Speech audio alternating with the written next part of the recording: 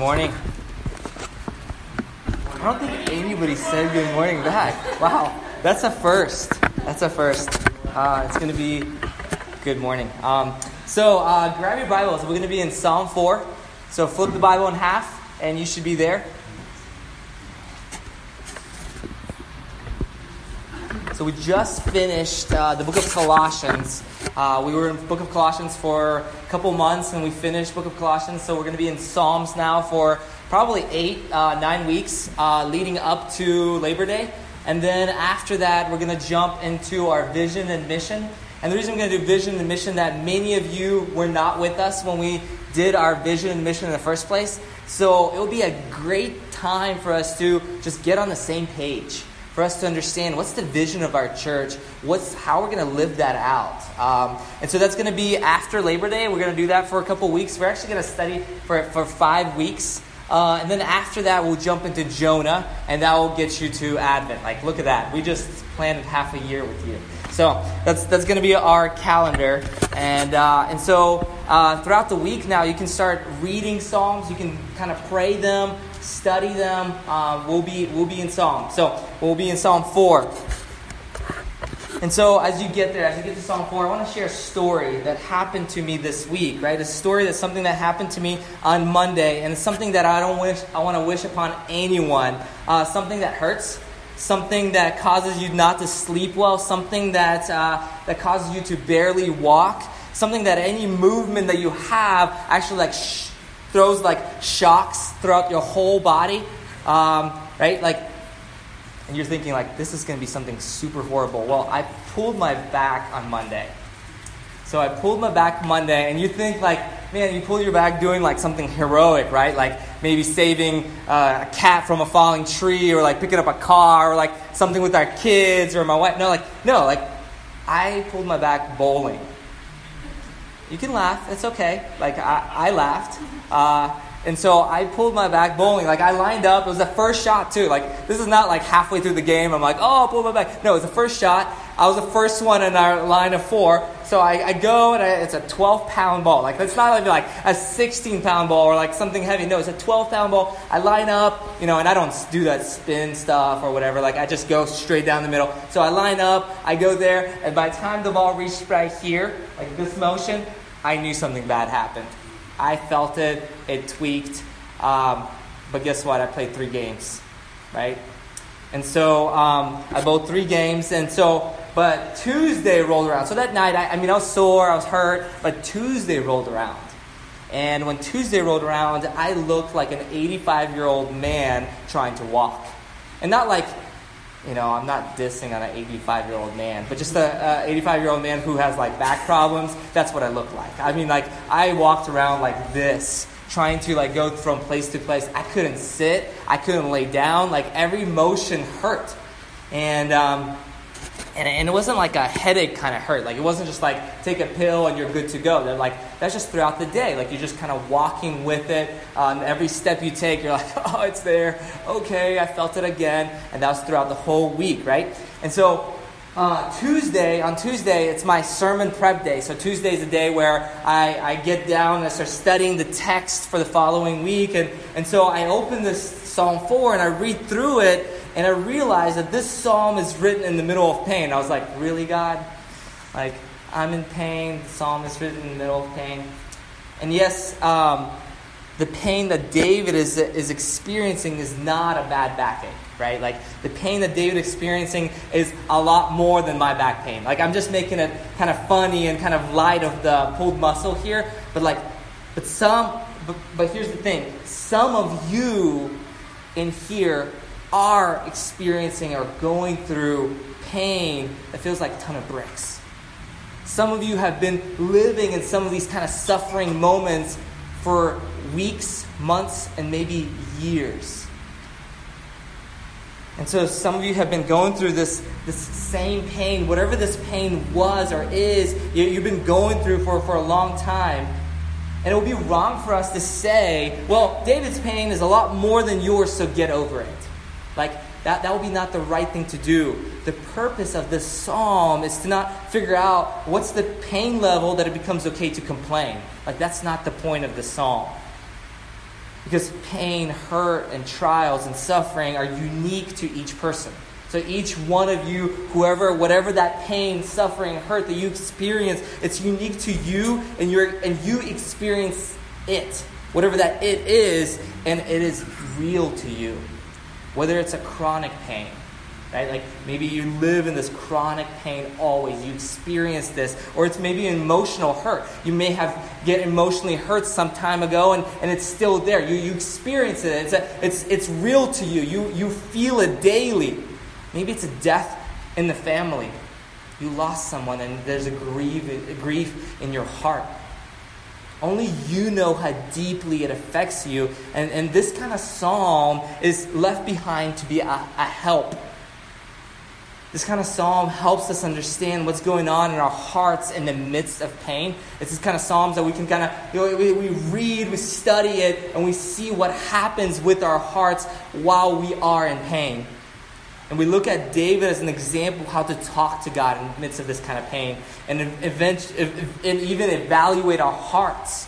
Evaluate our hearts while we experience this kind of pain. But here's something I do have to say this, that not all of us are experiencing pain. Maybe you're sitting here and you're in a good season.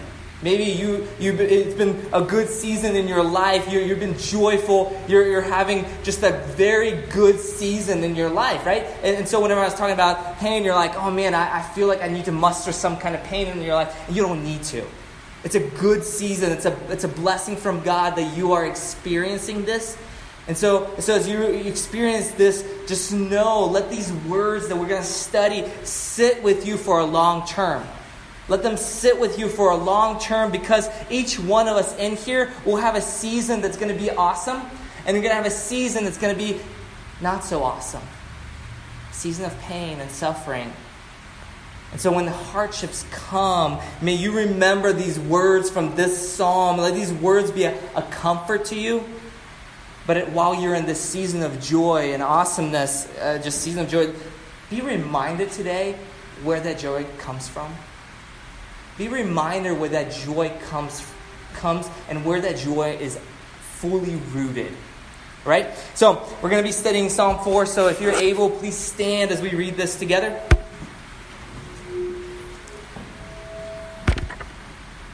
Give me a second.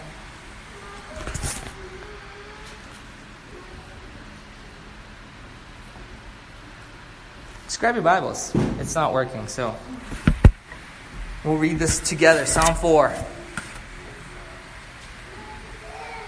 Answer me when I call, O God of my righteousness. You have given me relief when I was in distress. Be gracious to me and hear my prayer. O men, how long shall my honor be turned into shame? How long will you love vain words and seek after lies? But know the Lord has set apart the godly for himself. But the Lord hears when I call to him. Be angry and do not sin. Ponder in your own hearts and on your beds and be silent. Offer right sacrifices and put your trust in the Lord. There are many who say, who will show us some good. Lift up the light of your face upon us, O Lord. You have put more joy in my heart than they have when their grains and wine abound. In peace I will both lie down and sleep. For you, O Lord, make me dwell in safety. This is the word of God. You can have a seat. So, if you were here with us when we studied Psalm 3, the context of Psalm 3 is this psalm. So basically, Psalm 3 context and Psalm 4 are very similar, right? It's the story of David and his son Absalom. It's the story of David, who was anointed king over Israel, and his son who turned against him. So whenever I say it's a story of a king who was anointed by God and his son who turned against him, right away you're like, that's a bad story. Like, it can't end well, right? And if you remember the context of the story, people were bringing their troubles to the king. People were coming to King David with their concerns and their problems. And King David was not able to hear everyone. And Absalom, knowing that situation, would sit at the front of the gate, right? And would listen to people and give them counsel. So he was prepping for something. He was prepping for his revolt. And people loved Absalom. People loved Absalom. And the Bible tells us that the hearts of Israel churned towards Absalom. Again, those little details when you read in Scripture, like people churn towards Absalom, you just know like this story is not going to end well, right?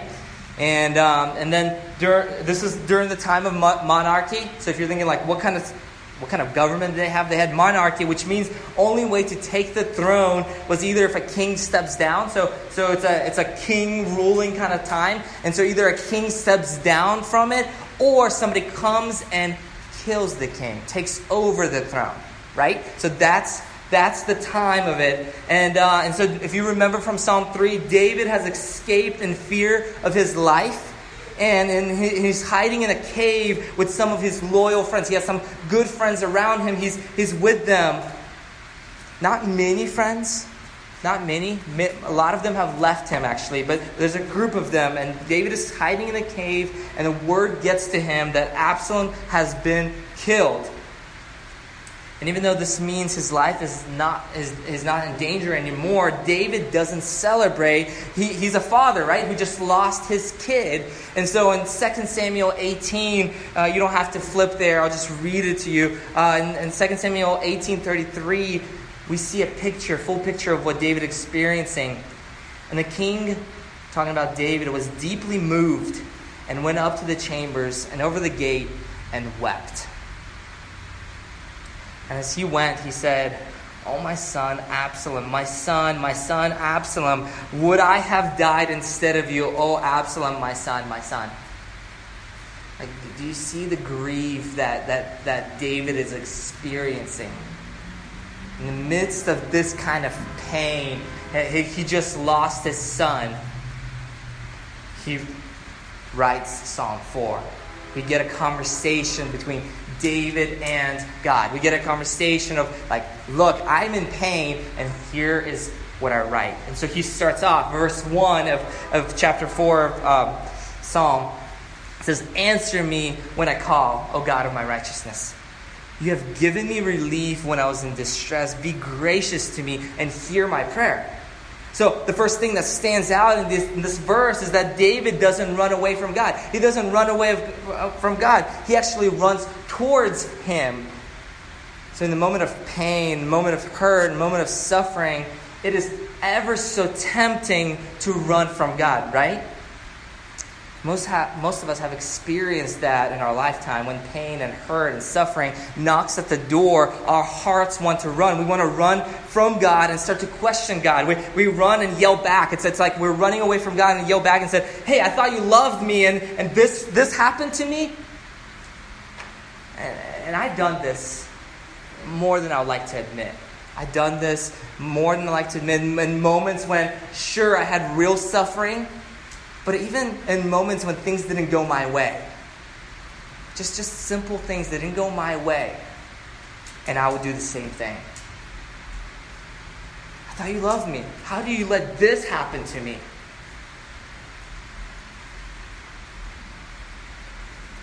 And so this happens to me a lot, and I'm sure you can relate to this. As soon as this thought that hits me now, as soon as this hot thought that hits me, "God, I thought you loved me. Where are you?" I know what's happening now. I know what's happening, and I can kind of almost evaluate. It's like a litmus test for me. I know what's happening in my heart. I often don't follow through with like to do what David does, but at least I know what's happening, and because it just shows that I want to run. I want to hide from God. I want to blame God. But David does the opposite here. He does the opposite. He runs to God and he says, "You have given me relief when I was in distress. Be gracious to me and hear my prayer." So instead of running from God, he's looking back and remembers how God has given him relief before. He remembers that God has carried him in the past. He remembers that God has been with him. And if God has carried him in the past, why wouldn't God carry him now? But David also knows that the hope that he has in God is the same hope that others around him need. Right? So that's why in verse 2 he says, "Oh man, how long shall my honor be turned into shame? How long will you love vain words and seek after lies? So when David says, how long shall my honor be turned into shame? David's honor is deeply connected to God's honor. And God has anointed him as king. And when people reject David's kingship, and whenever they reject David's kingship and went with Absalom, instead they're truly rejecting what God has ordained. And David has these two questions reveal much of even our heart, right? They're like, how long would I believe lies? And how long will I reject what God has ordained instead of giving him honor and glory? And so I look at my life. And God has carried me through many, many stories. Like I look back and I'm like, oh man, like he provided for us in this way, and he has walked with us through this and that, right? But when trials hit, when there's a little bit of suffering happens in my life, I still believe the lies of those questions, right? I still believe the lies that God is not near. I still believe that this time around God is not for me, but against me. And when things fall apart, when trials hit, when you feel hurt, when pain is all you have, no matter how small or how big, where does your heart turn to? Do you turn to God? Or do you turn away from God? Now look at verse 3. But know that the Lord has set apart the godly for himself. The Lord hears when I call to him. So the first thing that David does is he turns to God, and now we see him rest in God-given identity. He's saying the Lord has set apart the godly for himself, and the Lord hears when I call to him. So what is David doing? David is reminding himself of his true identity. What's his true identity?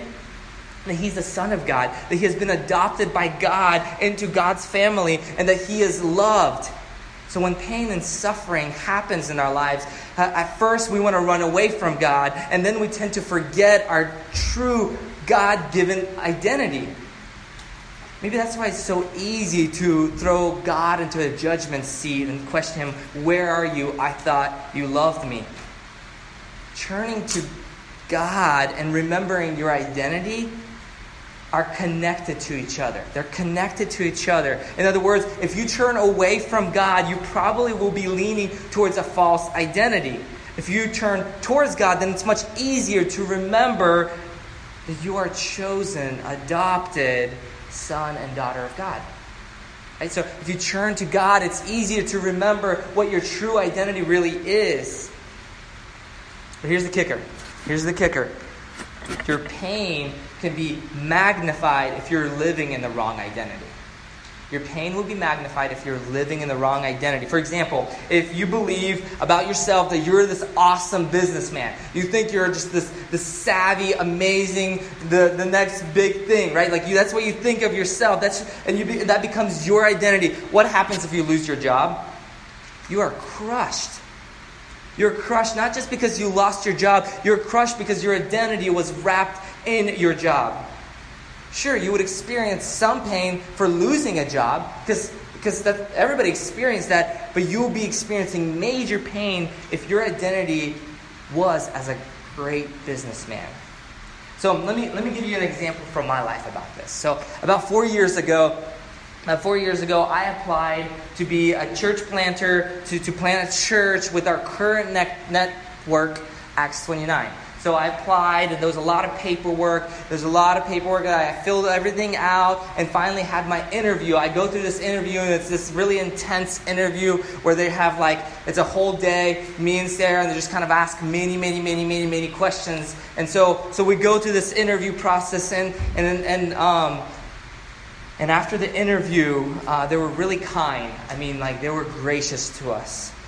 And they said that I'm not ready yet to plant a church. And I was crushed. I was crushed. This is 4 years ago. I was devastated. I was crushed, and I was a lot more pain than one should feel from rejection. Right? The reason I felt so much pain was because it was not because of what they said to me. They didn't say no. They said not yet. But I heard no because it was wrapped in my identity. I identify myself as a church planter so much that whenever they said not yet, I felt crushed. And now looking back, now looking back, that was a loving God allowing me to experience that so that I can uproot my false identity as a church planter. I am adopted. I am chosen. I'm a child of a glorious God, and I happen to lead a pretty great church. So when hurt and pain happens in your life, is your identity rooted in Jesus? So when hurt and pain happen in your life, is your identity rooted in Jesus? So we see David turns to God. David rests in his God-given identity. And then look at verse 4. He says, be angry and do not sin. Ponder in your own heart on your beds and be silent. So what happens when a few things go wrong in your day? What happens when a few things go wrong in your day? Like, you know that you're like, okay, so for me to leave my house, I need to leave at a certain time to get on time. But you leave your house and you just hit every red light. And then, you hit every red light. You're like, really? Why is it every light has to be red? And then it just happens to be some guy decides to slam on his brakes right in front of you. Right? Like, what happens to you? What happens? What happens? You start to get anger, right? You're running late to work, and so now you're blaming the red lights and the guy in front of you, and so you're starting to get a little angry. But who are you angry with? Is it the guy who slammed on the brakes? Is it really at the lights? Maybe a little bit. Like he slammed on the brakes, so it really did kind of boil you over a little bit. But ultimately, you are angry with God.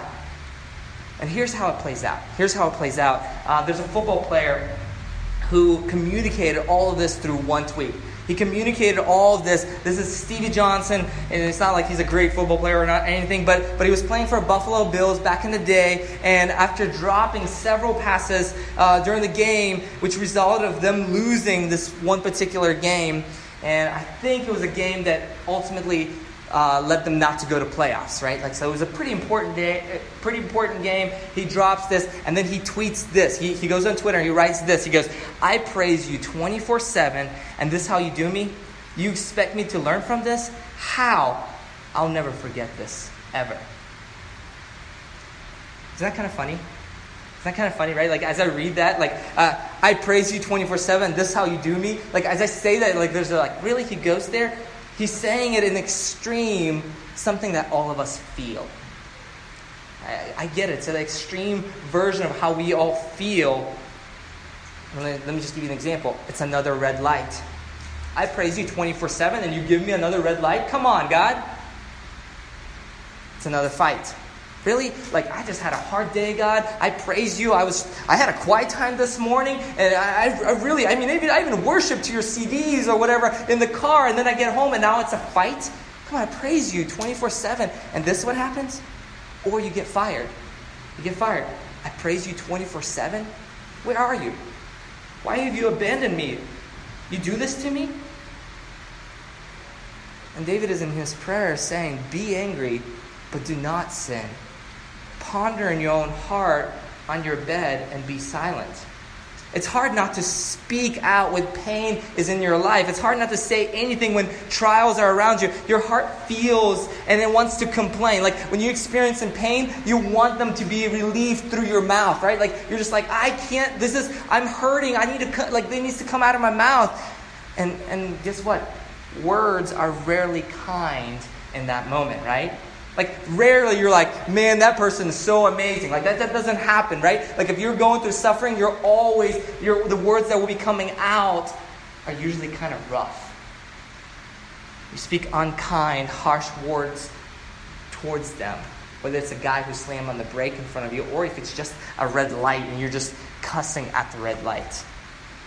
And Jesus says in Luke 6:45, he says, the good person out of a good treasure of his heart produces good, and the evil person out of the evil treasure produces evil. From out of the abundance of the heart, his mouth speaks. So your heart feels pain, and there's nothing wrong with feeling that pain. But if angry words are spilled out of you, that's the indication that your heart is in the wrong place. So when the words come out and they are in anger and they're harsh, that just shows where your heart really truly is. So examine your heart. Has your anger turned against God? Are you complaining? Are your complaints really against Him? So David, in the midst of this kind of pain, right? Like he's hurting. This kind of pain says, be angry and don't sin. Go and ponder in your own bed and be silent. And then in verse 5 he says, offer right sacrifice and put your trust in the Lord. So don't speak words that will offend others, but offer right sacrifice and put your trust in the Lord. Like, now turn your heart towards worship. Not only turn to God, not only rest in His identity, examine your heart and worship the one true God. Did you know? Did you know that each Sunday there's someone near you who's experiencing pain? Did you know that? That every Sunday, sure, we might be singing a song or something, but somebody near you is experiencing pain. Did you know that? That's one of the reasons when I say, hey, pray for the person to the left or right of you. Because you might be the only person who prays for them this week. Sunday morning is not a place to just sing just joyful songs, period. Every person here is in a different place. Every person here is dealing with something different and the ups and downs of life.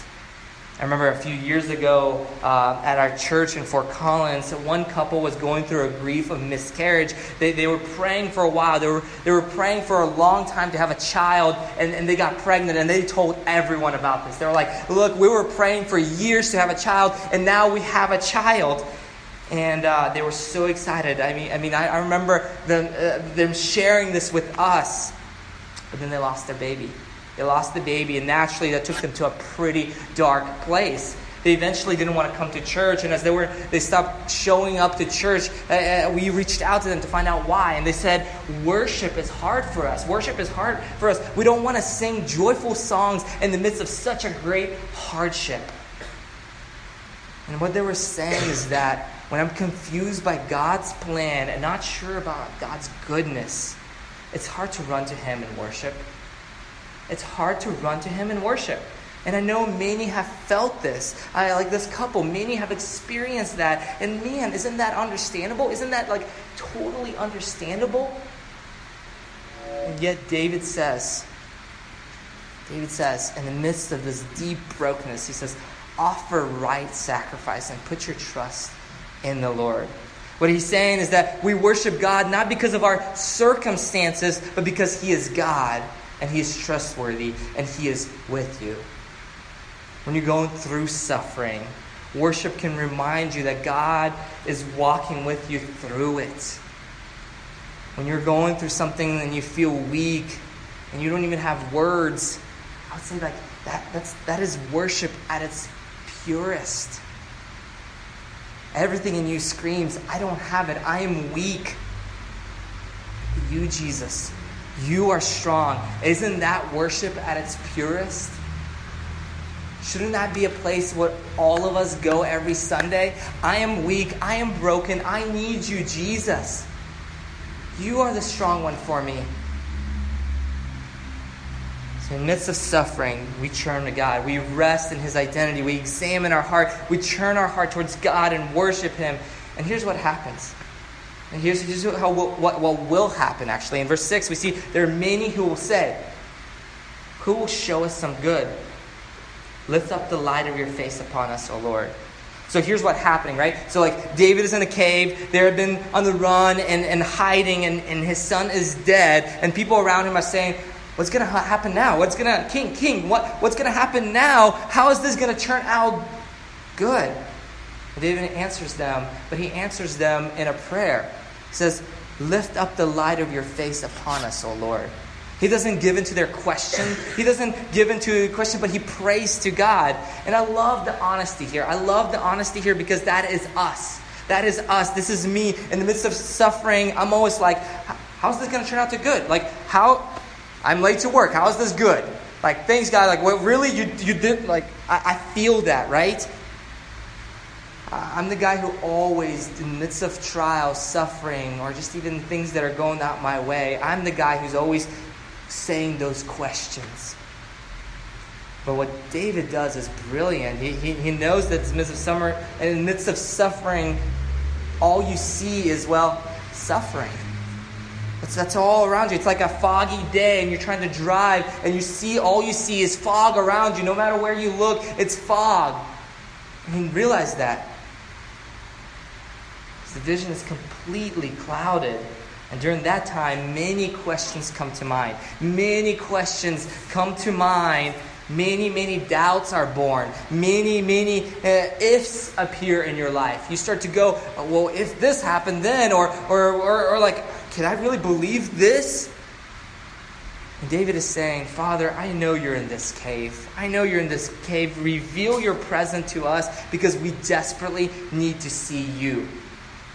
You have provided. You are my identity. You guide my heart. You alone I worship. And I know you are here, so lift your light upon us.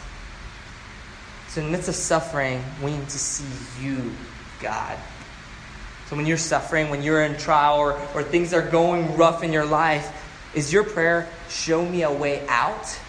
Or is it, show me you?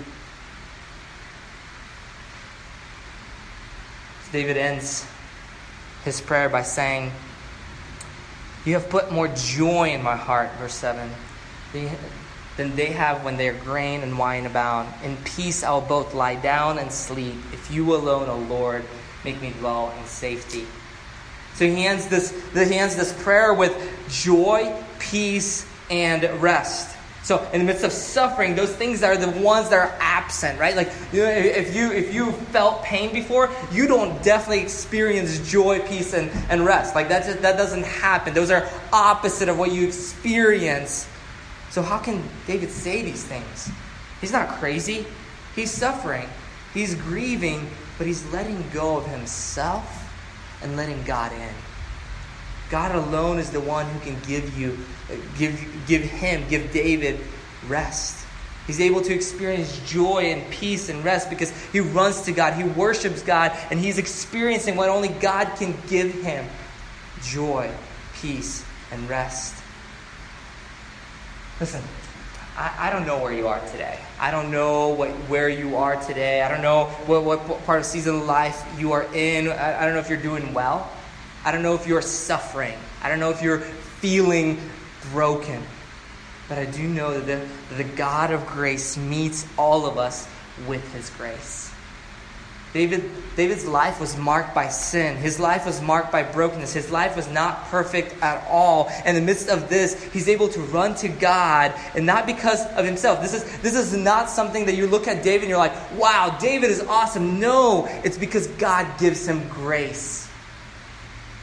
No matter what's happening in your life, God is able to give you grace. God is able to walk with you. God does care for his children. Let me say that again. God does care for his children. God is with you. There's one more thing to point out. In this psalm when we're suffering. That our greatest comfort and our greatest hope, we know that in this psalm, that King David left his throne, right? Like, as I share the context of the story, we know that King David left his throne. We know King David was facing death. We know that King David's back was against the wall. We know that King David was in the cave. But this points us to another king, right? Another king that comes many years later. The king that we worship today. The king too left his throne and joined the broken creation. This king too faced the unthinkable. This king too was facing death. But this king died. And this king was buried in a cave. But he conquered death, defeated sin and death. This king is Jesus, who faced death for you. He conquered death for you. He conquered it so you can have eternal life. This is the real reason that you're able to experience grace in the midst of anything that you're going through, is because it's Jesus and what he accomplished on the cross. Hebrews 4:15 tells us It says, we do not have a high priest who's unable to sympathize with our weaknesses, but one in every respect has been tempted as we are, yet without sin. So Jesus gets you. Jesus gets you. Jesus understands what you're going through. No matter how dark it is, he gets you. And he meets you with his grace in the midst of that.